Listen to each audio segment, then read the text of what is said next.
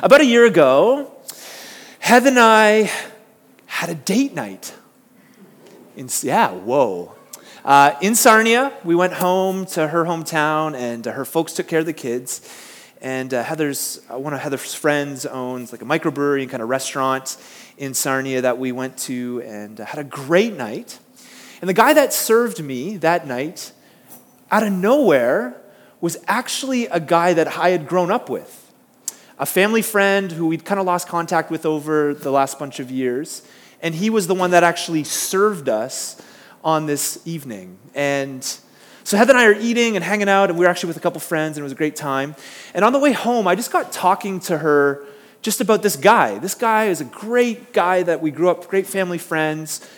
And it was really interesting because this is a guy who pretty much, when it comes to church, had exactly the same experience I did. Same people, same surrounding, kind of same community, same youth group. And over time, obviously had known and experienced that he had kind of stopped going to church, stopped participating in the Jesus community. And so Heather and I just got talking on the way home just how crazy it is that you have the same experiences and yet you take two different directions, which happens all the time. No judgment at all. But I got thinking about this guy and, loving this guy growing up and his family. And I got thinking, this is just my observation. This isn't a judgment thing. But I got thinking, there's a little bit of a difference between knowing what the church does and what the church is. It's my observation. This guy probably knows really well. He does know, I know. He knows what the church does. So he knows like the songs on Sunday morning, and for us, the Pentecostal preaching on Sunday morning, and the experience at the end of coming. We grew up in a church where it was great. People came up for prayer and ministry, and it was a beautiful experience. I think he could articulate that. But over time, just as I've observed kind of the situation, it's interesting because I'm not sure if a lot of people that have left can articulate what the church is. For a lot of people, it's just, okay, I can tell you what we do, but what is the church? I think this is actually a really deep and profound question because it leads then into how we practice as a community. And I think a lot of us in this room, we know what the church does, but do we know who we are? I always put it like this. If I were to put you on a deserted island, I don't know if you can throw it up, but if I were to give you a Bible, say I put you on a deserted island out in the middle of nowhere with no preconceived ideas of what church is, what do you think your conclusions would be? Like if I were to just, no background, no history of what we do and, kind of the things that we do here in the West, if I were to give you a Bible on a deserted island with no preconceived ideas of what the church is, what would your conclusions be? Would it be songs? Would it be a guy with a Britney Spears mic on a Sunday morning talking at you? Would it be that? What would you get? Here's what I want to do. I want to take a few minutes, and I just want to really look at the core value that we hold as far as church as family. This has been something that has really risen to the top the last couple of years. This is central to who we are. And I actually think there's a story at play around this idea of church at family, and there's a story we're caught up in. So here's what I want you to do. If you have a Bible or you have your phone, you can turn to 1 Peter chapter 2 is where we're going to be if you want to follow along there. But before we actually get to 1 Peter 2, I kind of want to draw you guys in to the story of God and how we actually get to where we are. And you're like, okay, how long is this going to take? We'll try and go quick. The last couple weeks have been long, pretty intense as far as the philosophy of spiritual practice and formation.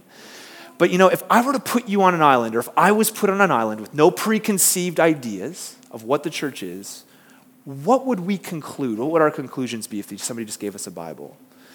One of the things that I think would be helpful for us is to actually go 30,000 feet up and look at how this story unfolds. So, the garden. God's creation in the garden is good. Humans are very good. And we get a picture here that God is in complete shalom with his image bearers and all of creation. So in the garden, there's sex without lust.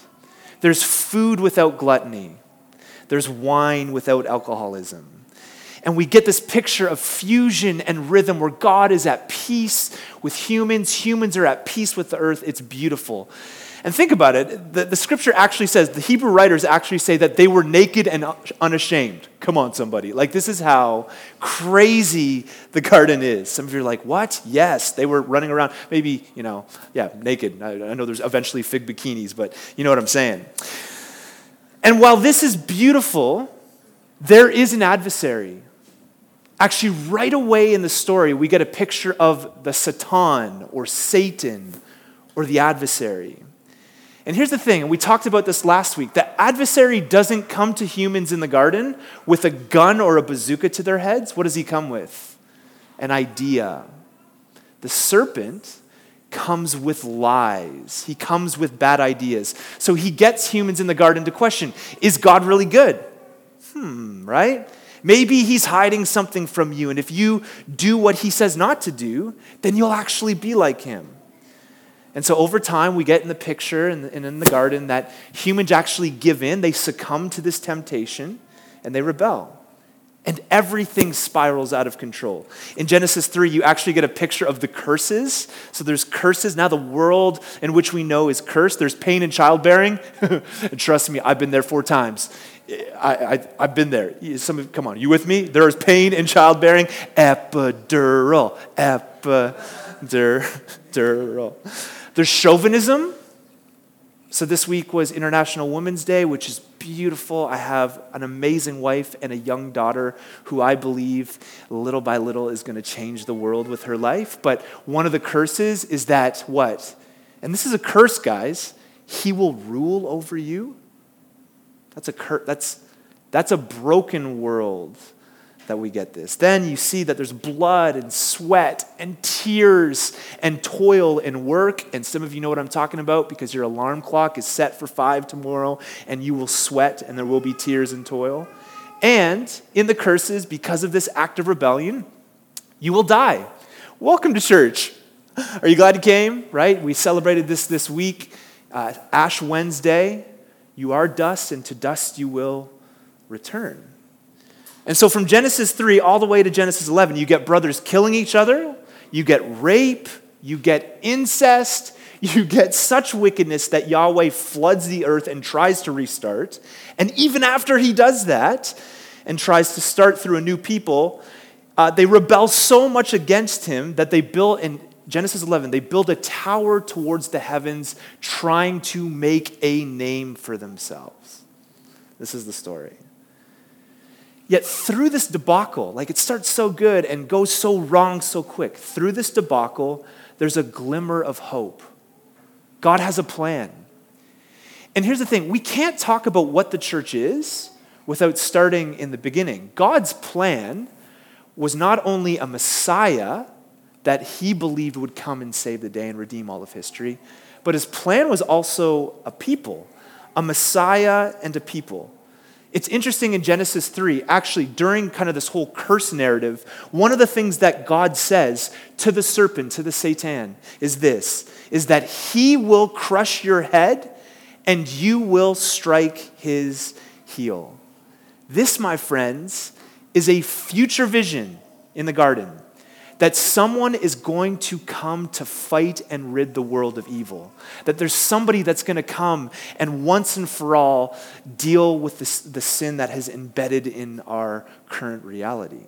You know, theologians actually call Genesis 3 the proto-evangelion, the first good news, that a Messiah is coming to strike the head of the enemy, and sure, evil will nip the Messiah's heel, and we know eventually that's death and resurrection. But ultimately, this Messiah is coming to deal with sin once and for all. And obviously, we know that now, on this side of the cross, is Jesus of Nazareth. But embedded in that story from the very beginning is a picture that God is on mission to redeem and reclaim his people back. But you know, sometimes we think, okay, yes, Jesus, of course, amazing. Jesus is going to come, he's going to do all the work, which is great. And we need to have that theology. But you know what's interesting? It wasn't on its own. God actually had a plan in the scripture and in the story of God to use a people. So the scripture gives a glimmer of hope that the Messiah would come, but God also planned that in the meantime, a people, actually a family, would show God's light to the nations. God calls, if you know the story in Genesis 12, this Babylonian, by the way, a Babylonian, named Abram, who we all know as father, and he had many sons had. Yeah, your Sunday school kids are with me. It's good. Some of you are like, I did not grow up in this cult. It's okay. You're okay. You'll be all right. It's good. Some of us, are in counseling and stuff for this stuff. It's good. I'm just joking. But God calls out Abraham. And now the promise is that Abraham's seed, his line, would be what we would call this reconciliation project. A family that would grow and grow and grow and would be a light to the hostile nations around them. So all of the really hard nations around them, the call for Israel was actually to be a blessing, to be a light. And at moments, in the story, that this happens. And you probably also know that over time for Israel, it was a complete freaking disaster, right? They had this plan, be a blessing to those around you. And at moments it's great, and then for a lot of, basically you could sum up the Old Testament as the story of Israel's failure to shine like stars and be the reconciling family to those around them. They failed. Insert Jesus of Nazareth. After Israel's prophets had gone silent for years, of all people, a Jewish rabbi in Galilee, like the backwoods, right, named Jesus, begins to proclaim with his mouth and with his deeds the good news of the kingdom of God. And his ultimate hope, right, and we know this, and this is our mission as a church, is that those who would follow him would be what Israel was called to do in the Old Testament, to love God and love neighbor with everything. We know this as what? The great commandment. And it's interesting, the one who would strike the head of the adversary, the one who would strike the head of the Satan had come. But instead of coming in military force or power or aggression, he came and he laid his life down, defeating the adversary through death and resurrection. Beautiful story.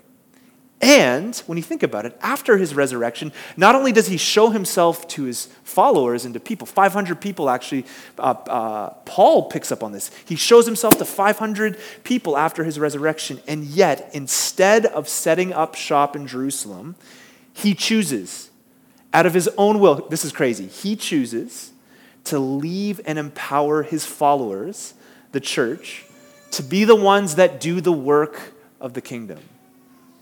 So here we are, in the final act of the story, in the final act of history. We are working as a people, as a church, and waiting for the return of the King. And it's just a crazy story, because if I was God, probably not the way I would do it, leaving weak and broken people like me and like us to do this work, and yet it's his plan. And here's the thing, if we don't talk about this, then we just do church stuff and not fully comprehend in our minds and our hearts what we're about. And I'll say this, it's as clear as day that the call for Israel to be the light to the nations in the Old Testament is exactly the same call for the church in her present reality. Everything you read about Israel being a light to the nations, now on this side, it's pretty much exactly the same call. You'll hear us as we teach you guys on the weekends and on Sundays here, we often say nothing is in a vacuum. Friends, nothing is in a vacuum. What Jesus did was started in the beginning. God was on a rescue plan from the very beginning, and he wanted to use a people. I don't know why. Sometimes I sit even studying this stuff and I think it's crazy, because I know who I am, and I know who some of you are, right? I love you. You're great. But like this crazy plan that he actually wants to use us as the reconciliation project in the world. Then we get to 1 Peter 2, and it's very clear that the New Testament writers are picking up on exactly what we've been talking about here. This is what Peter says. He says this, verse 9, if you look down. But you are a chosen people, a royal priesthood, a holy nation, God's special possession, that you may declare the praises of him who called you out of darkness and into his wonderful light. Once you were not a people, but now you are the people of God. Once you would not receive mercy, but now you have received mercy. Again, this, my friends, and calling the church in its present reality to be a royal priesthood is just picking up on the mission of what Israel was called to in the Old Testament. And through all of this and through the writers of the New Testament, we're basically left with three primary metaphors for the church. And we talk about these a lot, and we will continue to talk about these. But there's basically three metaphors for the church. One, the temple, right? So the church is the new temple. So instead of going to Jerusalem, and I think I said this morning, getting some dude to go with his robe and chains on his ankles just in case he died in the presence of God, instead of getting him to go into the Holy of Holies with us, now we are the temple of God. So God dwells within us. We experience the presence and power of God when the temple is together. We're the new temple. We're also the new body.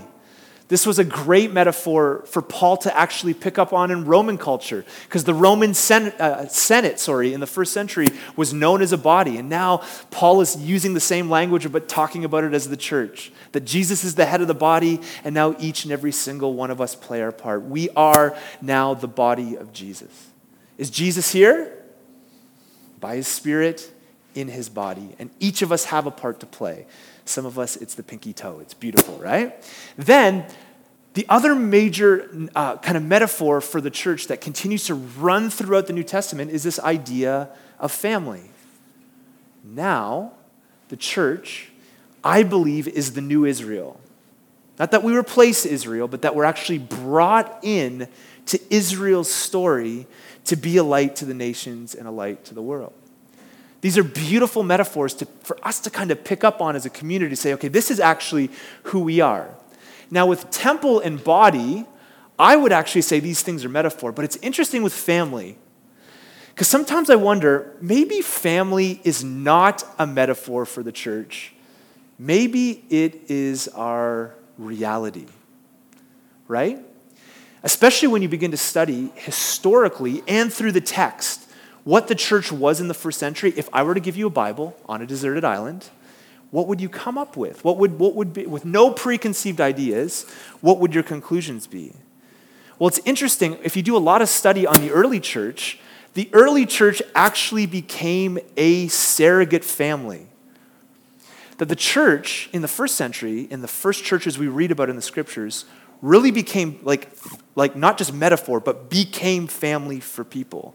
Especially as many would be shunned or excommunicated from their families during that time, with different religious empires and religions and different things. There were things going on in that moment where really the church became the lifeline.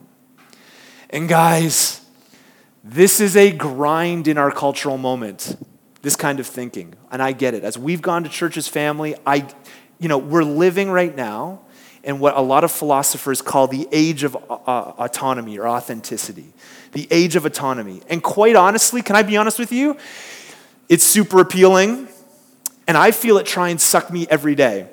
Any introverts in the house? Come on, let's have a little, come on, anybody? Yes, thank you, Lord. There's room for introverts in the church. Now, listen, I love people, but as an introvert, everything right now in our cultural moment is designed for me to be an individual, and you too. It's so funny, I was sitting in a coffee shop. It's been a crazy couple weeks, so I very rarely work Saturdays now. But yesterday, I kind of got pinned down with a bunch of stuff in this morning's teaching and some stuff for this morning. So I had to work yesterday afternoon. So I was in a coffee shop, and it was I'm going to be honest, it was kind of like utopia, The smell of coffee in the room, me sitting alone, no kids. I love my wife, but Heather was doing her thing. Headphones in, MacBook in front of me, and then it was like this moment where I opened a book and nobody was pulling at my leg. And what I did is I began to read like a page and then 2 pages and then 10 pages in a row. And it was like this moment of you talk about the garden, complete shalom, right? Now, without fail, there's always somebody from church or somebody from church. It's great to see people from church. It's always great. But with culture leading us towards, and I get sucked into this like you, with culture leading us towards autonomy, everything about the church confronts us with family, but everything in culture is pulling us right now around autonomy. And as much as we think about technology and how beautiful it is that I can FaceTime my little niece who lives in Atlanta, and it's almost like I guess she doesn't live in Atlanta anymore, but she did live in Atlanta, and seeing her little face and running around in the room, there's some beautiful things. I notice for myself, who at the end of the day loves autonomy, that I can be pulled the other way. And we're in an interesting moment in trying to build community and trying to kind of get back to what the church is all about. Now, I don't know if you've heard this before. I'm sure you have. I hear this all the time as somebody. You've probably heard the statement, church isn't something I go to, it's who I am. Have you heard this? Church isn't something, I hear this all the time. I see the perfectly curated Instagram posts and stories of people with their freshly brewed coffee, in their PJs on, Netflix in the background, and this statement, church isn't something I go to, it's who I am. Or the soccer mom on Sunday mornings, taking a picture of her Tim Hortons on the sideline cheering her kids. Church isn't something I go to, it's who I am. Here's the thing with this statement. It's such an interesting statement because it's sneaky, isn't it? Right? Because there are absolutely part truths in this saying. If anybody would say, hey, we want to be the church, it's this community and it's me, obviously, and those who teach us up front. But you know who's not saying this statement? Typically people who are involved in the Jesus community, right? Here's what I want to do with this statement, because it's sneaky, but I want to actually look at what this statement means. And I think we have to think deeply about our cultural phrases now within the church. Because it's interesting, when you look at the word church, the word ekklesia in the New Testament, it basically has one meaning. And for a lot of us in the church, we think it's mutually exclusive to Jesus. So we think of church, like ekklesia, as, that was a thing that Christians did. And that's just not true. It was a common word that simply meant assembly. Church, it was used in Roman context, around Roman Senate context. Other people outside of Christians would use this word church or ekklesia, and it simply means gathering. Now, when you think of it like this actually annihilates this saying, well, I don't necessarily go to church, but it's who I am. It's a little odd that we would use this in our vocabulary simply because of exactly what this word means. Are you picking up what I'm putting down? You following me? It just simply means gathering. And so now we use it as though it's us everywhere we go, and I get why we do that at times. But I want you to see how odd this statement is. Let's just look at this in a few different statements, all right? Let's do this. I am the gathering. Oh, you are, eh? So, the gathering isn't something that I go to, but I am the gathering. Okay, cool. Or what about this? There's a few families right now, a few couples that are getting married this year. We have 3 couples in our church getting married. Isn't that great? And super excited to be a part of that, and really, it's going to be so much fun. But imagine me as somebody being invited to their wedding said something like this. Well, I don't really go to the wedding, but I am the wedding.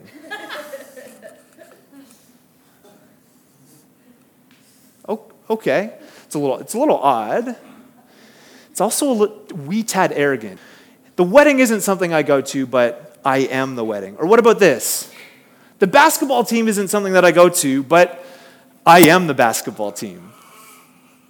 Now, I know some professional athletes, it sounds a lot like what they would say. This sounds, friends, like Antonio Brown. Anybody with me? Antonio Brown, right? When we say I am the church, I get it. But I think we have to be careful to say that this is something that I don't have to go to. Because if you just plainly look at the language, I think when you look just at what it means, church is a gathering. And to actually be the church, the point is this, is that our identity is actually a gathered people. So I've even corrected my language a little bit around this. I'm a follower of Jesus, and I'm a follower of Jesus wherever I go. But I grow a little weary of actually saying I'm the church everywhere I go, because the church means gathering or assembly. I am the assembly. Yes, I get. I don't want us to stop necessarily saying that. That's not the point of this. I just want us to think deeply about what these words actually mean. Because you know this, it's kind of become an excuse, for the person sitting in a cafe, drinking their flat white and eating their lemon loaf, and them saying, listen, the church isn't something I go to, it's who I am. But the church actually means gathering or assembly. And the point is this, is that our identity is a gathered people. This is what it actually means to be the church. A guy named Joseph Hellerman wrote a great little book called When the Church Was Family. And he talks about the cultural moment in the first century was really interesting around family and how the church, the people of God, began to embody this posture. He says three things about this. He says, one, in the New Testament world, the group took priority over the individual. Two, in the New Testament world, a person's most important group was their blood family. So your family in the ancient Near East and in the Roman Empire was your family. And three, he says, in the New Testament world, the closest family bond was not the bond of marriage, it was the bond between siblings. And so he begins to dissect culture at that moment in time and then look at how the church begins to embody their own mission and practice. And he says this, the Christian communities established by Peter, Paul, and others in the Roman Empire were strong group, surrogate family units in which the good of the group took priority over the desires and aspirations of individual matters. That there was this crazy call towards each other where the churches in the ancient Near East, in the Mediterranean, were actually surrogate families. And part of that is because this is all they had. Think about your family and you choose to follow Jesus and you come into the way of Jesus, but your family has a completely different worldview. You're shunned, you're excommunicated at the depth. And there's one church in town typically, like Ephesus, Corinth. There's only really one community at this point. It's so fresh and new that the church actually began to become this family with unbreakable ties. And I know we live in a different cultural moment, but if I were to give you a Bible on a deserted island, I love songs, sir, I love what we do, but I think one of the things you would get is that there's these strong ties together to be the family of God. And we've talked the last few teachings about spiritual growth, and a lot of us, if you haven't been here, I encourage you to listen back because formation has been such an important piece of our story. But a lot of people say, I want to grow or I want to change. And Hellerman would say this. He'd say spiritual formation occurs primarily in the context of community. People who remain connected with their brothers and sisters in the local church almost invariably grow in self-understanding, and they mature in their ability to relate in healthy ways to God and to their fellow human beings. This is especially the case for those courageous Christians who stick it through the often messy process of interpersonal discord and conflict resolution. Long-term interpersonal relationships are the crucible of genuine progress in the Christian life. People who stay grow. And what we find in the Bible, it's crazy. We find a God who seems at least as much concerned with his group, his people, the family of God, so me and you in relationship with each other, as he is concerned with the individual, me and my relationship with him. Isn't that crazy? There's as much or more emphasis on us. And so I even say to people, when you read the scriptures, when you read you know, right? Common English. You is usually plural. And when you read in the scriptures, it's the same thing, this call towards each other. Are you following me? This is a beautiful, deep, amazing call for us as God's family. He says this, he goes on, Hellerman, he says, God's intention is not to become the feel-good father of a myriad of isolated individuals who appropriate the Christian faith as yet another avenue toward personal enlightenment. Amazing. And we cannot, as a community, escape the fact, and this has been my journey over the last number of years, that the deepest form of worship that we could ever practice as a community is a relentless commitment to God's family. You hear what I said? The deepest form of worship that we can experience in this community is a relentless commitment to God's family. I'm actually growing really weary these days to exclusively call worship music because I think we've been on this journey. Worship is everything that we do. And I get a little concerned when we need to grow in our worship and our singing and our music time. We want that. But imagine growing vertically in our worship without growing horizontally. There's a little bit of weariness around, well, we just need to be better worshipers. But actually the way in which our deepest sense of worship, it's actually vertical with our brothers and sisters. How do we grow deep in worship? It's as deep as knowing and serving the people around us. It's as deep as becoming family. And the reality is we could be a church that sings and quote unquote worships really well, but miss actually the whole story that we've been talking about all morning. And I'm actually growing a little weary of that. I want us to grow in singing and music and in this response time and coming to the tables. We want that. But actually the deepest form of worship you're going to experience is among your brothers and sisters here in the community. You with me? This is just, if you're on a deserted island, you were given a Bible, I think this is the kind of thing that you would come to a conclusion to. And yes, there's songs and sermons and there's different things that we do as a community to express ourselves. But man, the deepest form of worship that I've experienced, and this is the journey we've been on, is a relentless commitment to those around us. So we have two common things that we often say around. You've probably heard these at the community. The really practical stuff is that life posture is way greater than tasks. And what we mean by that is there's certainly tasks a part of a community, and somebody set up your chair this morning, and somebody right now is taking care of your kids. God bless them, right? That's pretty cool. I'm very thankful for that. And our junior highs and everything, there's stuff that needs to be done. But what we actually want to cultivate here is a deeper sense of just life posture towards each other, family and community. But we often always say this too, and this has risen to the top in who we are as a church, that church's family is way bigger and way better and a much better posture to live out than church as an event. Church's family, if you're on a deserted island, I gave you a Bible, this is, I think, what you get. Not events, but church as family. And certainly we have we have a call time here in which we post when people come. There's certain things, obviously, that we live out, but man, we are really going after church as family. Maybe some of you guys saw the recent documentary on Hulu or Netflix called Fire. Anybody? And basically what it is, it's the story of a music mogul and a famous tech entrepreneur who attempt to throw a music festival in the Bahamas for rich kids and social media influencers. Have you seen it? And it goes tragically wrong. And so I don't even throw the picture up, but as Heather and I were watching this, I don't really get anxiety, but watching this gave me deep anxiety as I sat on the edge of my couch watching this debacle.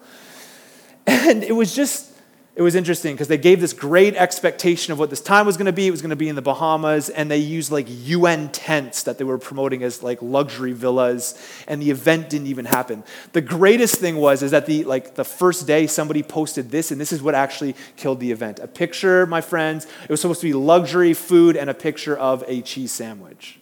This is what killed it.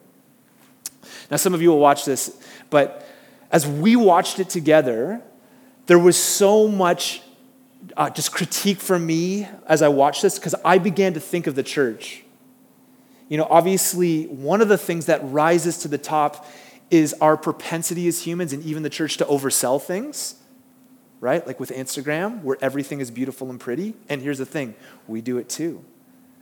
The other thing that just kind of came to the top as I was wrestling with this is to think that our events are actually the answer, right? So what I did after watching the documentary is I listened to some podcasts with some people that were involved with the Fire Festival, and they were like music industry executives, and they were talking about the reality that the music industry and events on their own are so hard. Obviously, an example of this in the documentary, but even at a deeper level, like it's just hard from moment to moment to run events. And here's the thing, and I got thinking about the church, we think we can make church a weekly event without it become absolutely draining. This executive talked about how like after these events they go, and it's hard even to make it.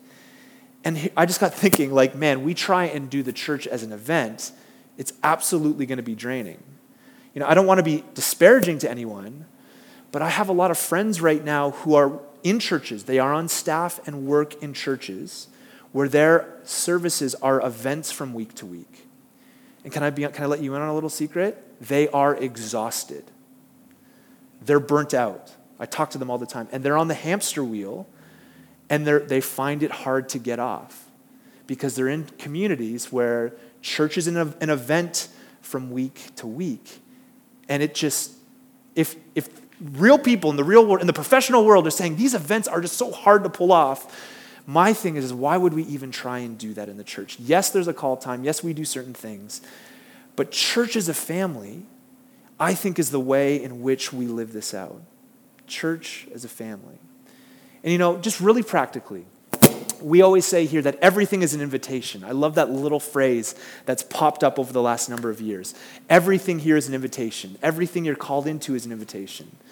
And I don't mean this disparagingly, but I just want to put it out there. We got so in depth about philosophy and formation the last couple weeks. This is really simple. I'll put it like this. We're here as a community and a family, but it's up to all of us to actually participate in it. We're here as a family. We've set this thing up, we believe, as a family and as a community that's drawn in and brought together. And we believe we're caught up in a greater story that we've just talked about. But it's, the beautiful thing is when everything's an invitation, all of us in this room have free will. And the invitation is to us to actually participate in what we do here. You follow me? It's actually a beautiful invitation to say, listen, we'll practice as church as family, and the invitation is out. And so the way that we've been living this out is basically in two things. One, Sunday morning gatherings. We believe this is a great environment for the church to flow in and function in as we gather together here on Sunday mornings for music and teaching, a time of community and connection, kids and youth programs. And then we're just really honing down on praxis communities. And praxis communities are just simply small groups of people that gather together throughout the week. Typically, they gather around tables and we eat meals together, we study the scriptures, we reflect, and we practice the way of Jesus together. But I cannot and we cannot escape just the reality that's in front of us is that we just want to be the family of God. And I get it. In a moment of individualism, which again, I love, right? Tonight, I will sit in a room somewhere empty and read a book written by a dead guy. Anybody with me? Is that like the greatest thing ever? Some of you are like, it sounds like the bad place. To me, it's the good place, right? I get it. Autonomy is just screaming at us. Just be autonomous. But this is probably the most beautiful thing in our vision and values, but it's probably the hardest because God is calling us to live this out, to be his reconciliation project, and it means being drawn in to a family. And so certainly formation is a big part of what we do, but the way we actually live this practically out is by participating in the family. And I just felt like this morning, amongst all we've talked about the last couple weeks, this is pretty much it. It's just a call to participate. There's so many, I was saying last week, just to close, and we're going to come to the tables, but there's been so many great things that have happened since we launched. Heather and I look at this community, we just look around, even around on Ash Wednesday, around my dinner table and living room, so many good things happening, community starting, people practicing the way of Jesus, people practicing fasting, there's so many great things, and then this has been really hard for a lot of us. There's been things that have happened in our community, and many of you know this, with brothers and sisters who have gone through deep, really difficult things. Imagine church was just an event. There was a moment a couple years ago where it's just like, we've got to press into this. Church cannot just be an event. It has to be this community and family. And many of you in this room, most of you in this room, have felt it, and it's changing your life step by step. This is basically a call just to practice, to play, to join in on what God is doing. And our hope is that other people join in. They would just understand, we're not necessarily going after an event, though we get together. One of the things we want to be is this family together. You with me? You with me?